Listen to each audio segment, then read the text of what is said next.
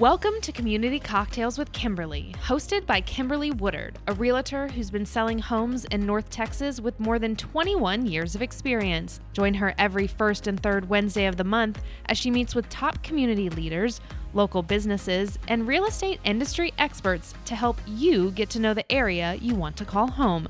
Don't just love your home, love your community. And now your host, Kimberly Woodard. Welcome, viewers, to this episode of Community Cocktails with Kimberly. This is such an episode that is dear to my heart. As many of you all know, I am with Ebby Halliday Realtors, and today I have the privilege of having Mary Poss here.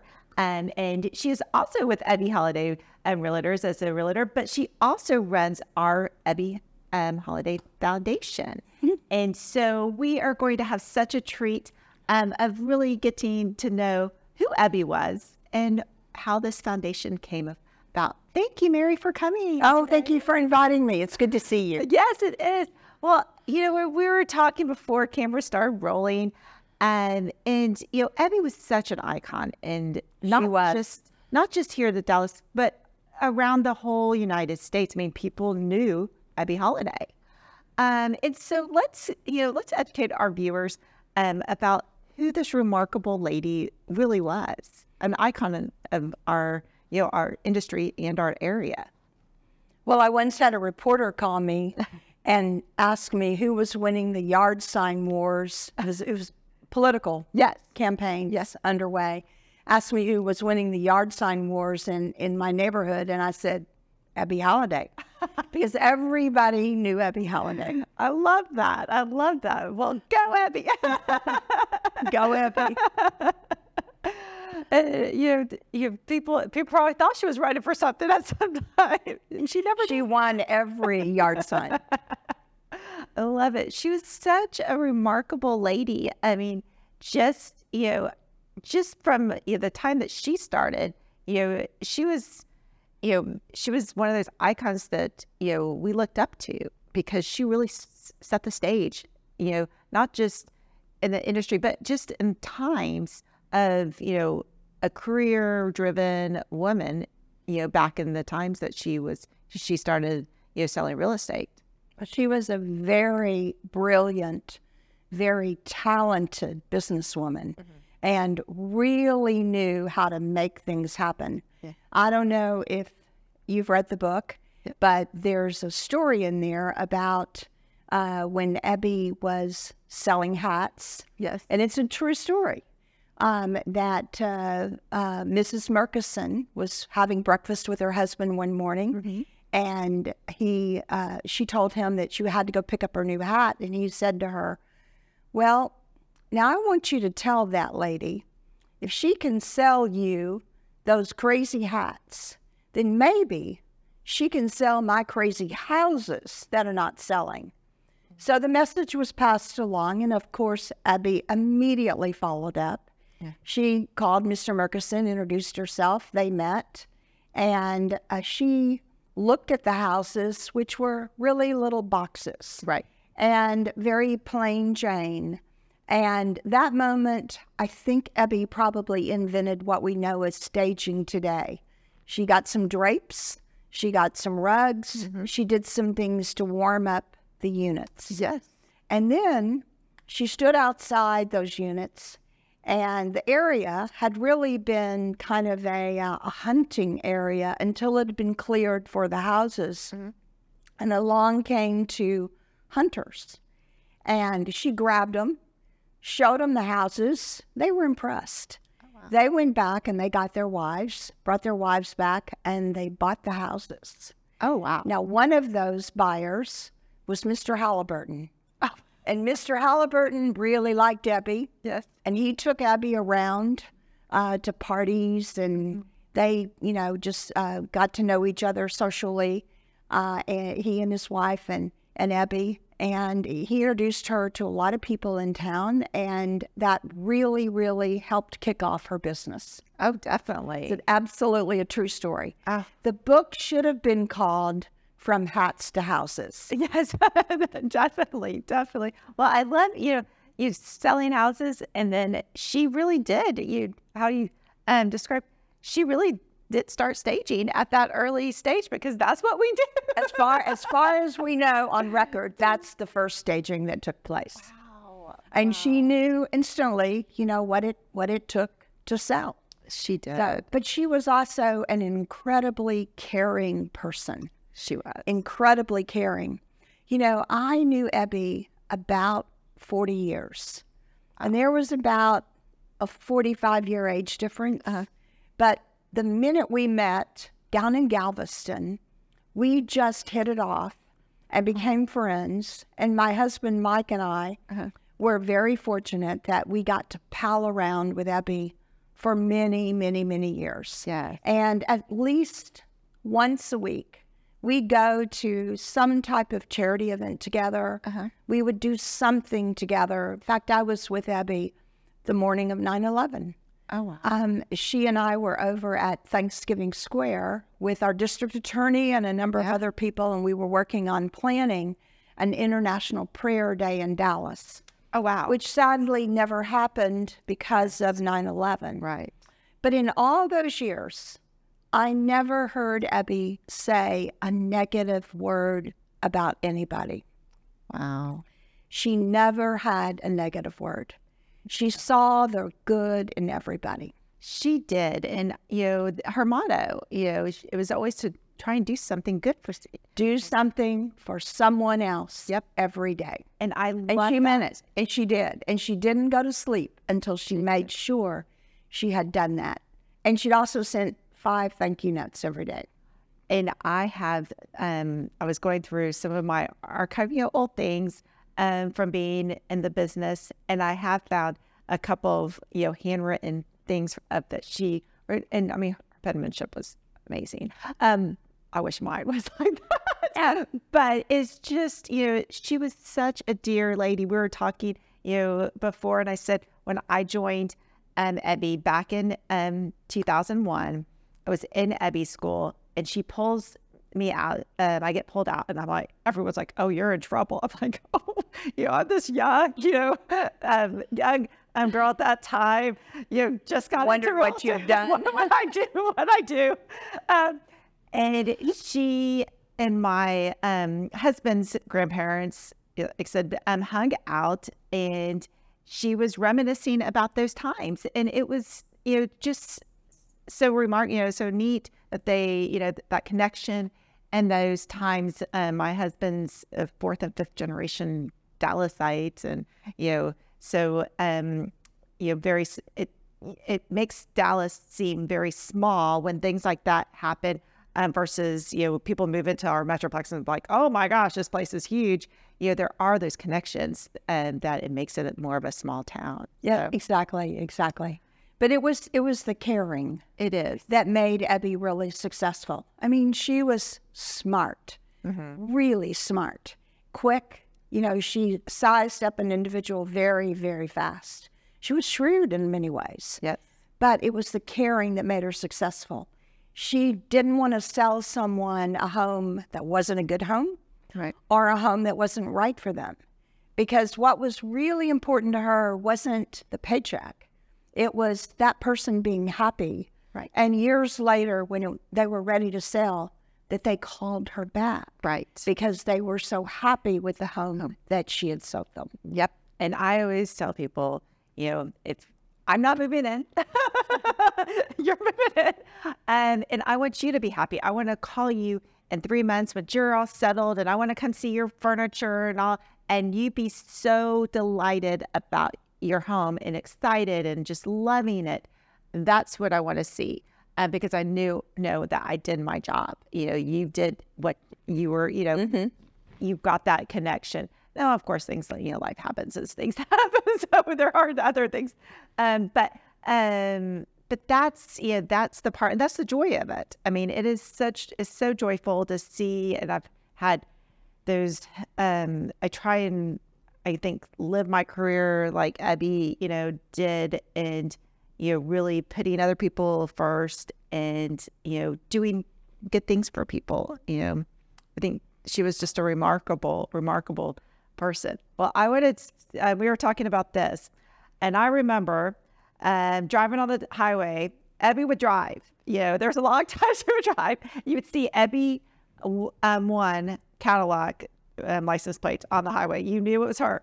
I mean, the lady drove to the office down in off Sigma, where our office was, and I was like, oh my gosh, like she's, she's driving on the highway, and just it was just remarkable. But you said you have a story when she finally stopped. Yeah, I don't remember exactly what her age was, around 95, and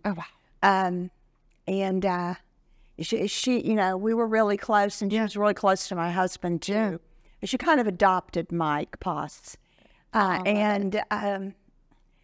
One morning I was at the chamber, and my phone was ringing, and kept ringing. And I said, excuse me, I better see what's going on. And I called back, and it was a judge. And he said, Mary, are you sitting down? And I said, no. And of course, your heart's already fallen when you hear those words. He said, now, Ebby's okay, but. And then my heart really fell. But what he told me was that he had been behind her. He had witnessed the accident. She had pulled out. She did hit someone. She was standing in the street with him, apologizing to the person over and over and over again. And of course, a big red Cadillac with Ebby across it. And so anyway, I did call my husband, and I said, Mike, I think you probably ought to hide, because I think people are going to want to take Ebby's keys away today. Yeah. But she went back to the office. She sat in her office a few minutes, I think, and she walked out, and she handed Betty Turner her keys and said, Betty, I think I've decided I'm going to use a driver from now on. And she did. Wow. She was smart. Yes, she knew when it was time to throw in the towel. Wow. She was really, really smart about that. Wow, that's very And she cared. Yes. She didn't hurt that person. No. And that was really important. I mean, caring, she was one of the most caring individuals that you will find. And I mean, that's one of the reasons why the Ebby Foundation is so important. Yes. Because we continue that legacy. We continue that opportunity to help people the same way that Ebby would have helped. And I love that. Let's let's dive into the Ebby Foundation and some of the things that it's done. It was started after her passing back in 2016. She was 104, which just blows my mind. It's when I was looking back at it seems like yesterday. I was we were celebrating her 100th birthday. That was a party. That was a great party. And I was looking back, I still have, my pictures with her, in my office. And just, again, it seems like yesterday that, we were celebrating these milestones for her. And I, can't believe, she's passed, and it's been that many years. But the foundation was started, and let's talk about the impact that foundation has had on the community. Well, we're very fortunate to have the foundation. It was started by Ebby, with a real focus on people who really didn't have access or have real resources. She cared a lot about women and girls. Right. And we try to remember that focus when we're making a decision about a grant. If something is extremely well-funded, they have lots of money and lots of influence, and, that might not be the person that Ebby would fund. She would care about the person that might not have that ability to get the help. Yes. And so we've done a few, grants to groups that are serving in those directions. And certainly we've done significant grants with the North Texas Food Bank. Yes. Because Ebby cared, we care about the fact that there are so many people who are still food insecure every single day. It is remarkable. And it's a heartbreaking number of kids that have to wonder about where their next meal is coming from, or parents that don't have a meal because they've given whatever they have to their kids.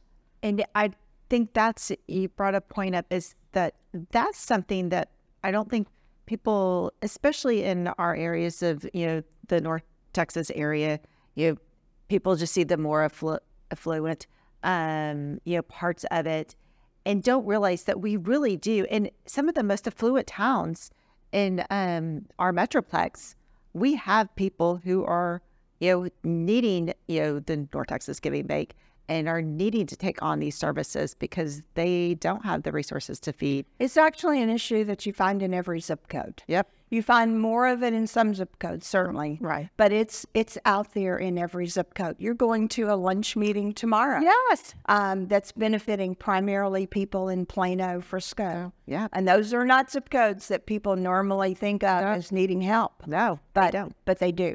They do. And it's all over. And it's something that I think we kind of get in our bubbles, where we see everything in one light. And I've tried to do this with my 2 boys and raising them, is to see outside of their bubble and see actually what is going on in the real world out there, not just their little nucleus bubble, and to give back. I feel like, and that's what, Ebby always did. She was always giving. She was a giving lady, always giving back. She was very successful, very, just remarkable. But she always knew that the priority was to give back, And there were a lot of people around who really loved Ebby and really admired her for her generosity and her caring. I mean, a lot of people don't know these things, but Ross Perot used to call Ebby at least once a week. Wow. And check with her and make sure she was doing well. Boone Pickens, would call her and talk to her all the time. Famous, well-known, busy people. Yeah. Dirk called her about once a month. Dirk had a party for her when she had her 100th birthday. In fact, that was about 3 months of celebrations. Oh, yeah. Because there were so many people that wanted to honor and recognize Ebby. She was, I love the picture of her, Dirk. I just love that. Oh, yeah. It's priceless. He's just the guy is tall. I've run into him several times at where I play tennis. But those are people that had some of the same genes that Ebby did. Yes. Caring, giving back. People that can do anything in the world, and yet they take the time to really care about the underserved, people who are truly in need. And I think that's, and that's why her legacy lives on, is because, she did. And I think, what's remarkable is that with the foundation and even within, our offices, you're always seeing that we're always doing something to, give back to the community.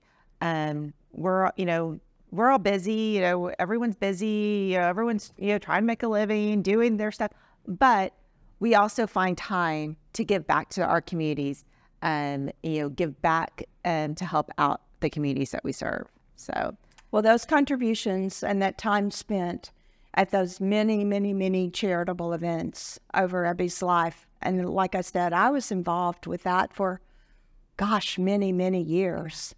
And I mean, it really meant so much to her.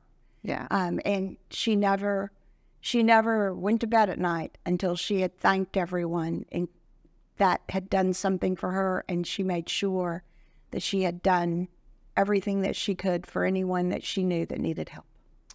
And I love that point, is that I think everyone, should take that home to heart and, embed that into their own, own life, Well, imagine what the world would be if everybody did. It would be wonderful. Well, this has been remarkable. Again, I mean, I think, Ebby, I love that her legacy lives on through all of us. And then, of course, the foundation. And here we're going to cheers to Ebby Halliday. Cheers to Ebby. Thanks for tuning in. Be sure to subscribe to the podcast on Apple and Spotify, as well as Kimberly's YouTube channel. If you'd like to contact Kimberly directly, you can email her at kimberlywoodard@ebby.com or call 214-632-2092. We hope you enjoyed our guest this week, and remember, don't just love your home, love your community.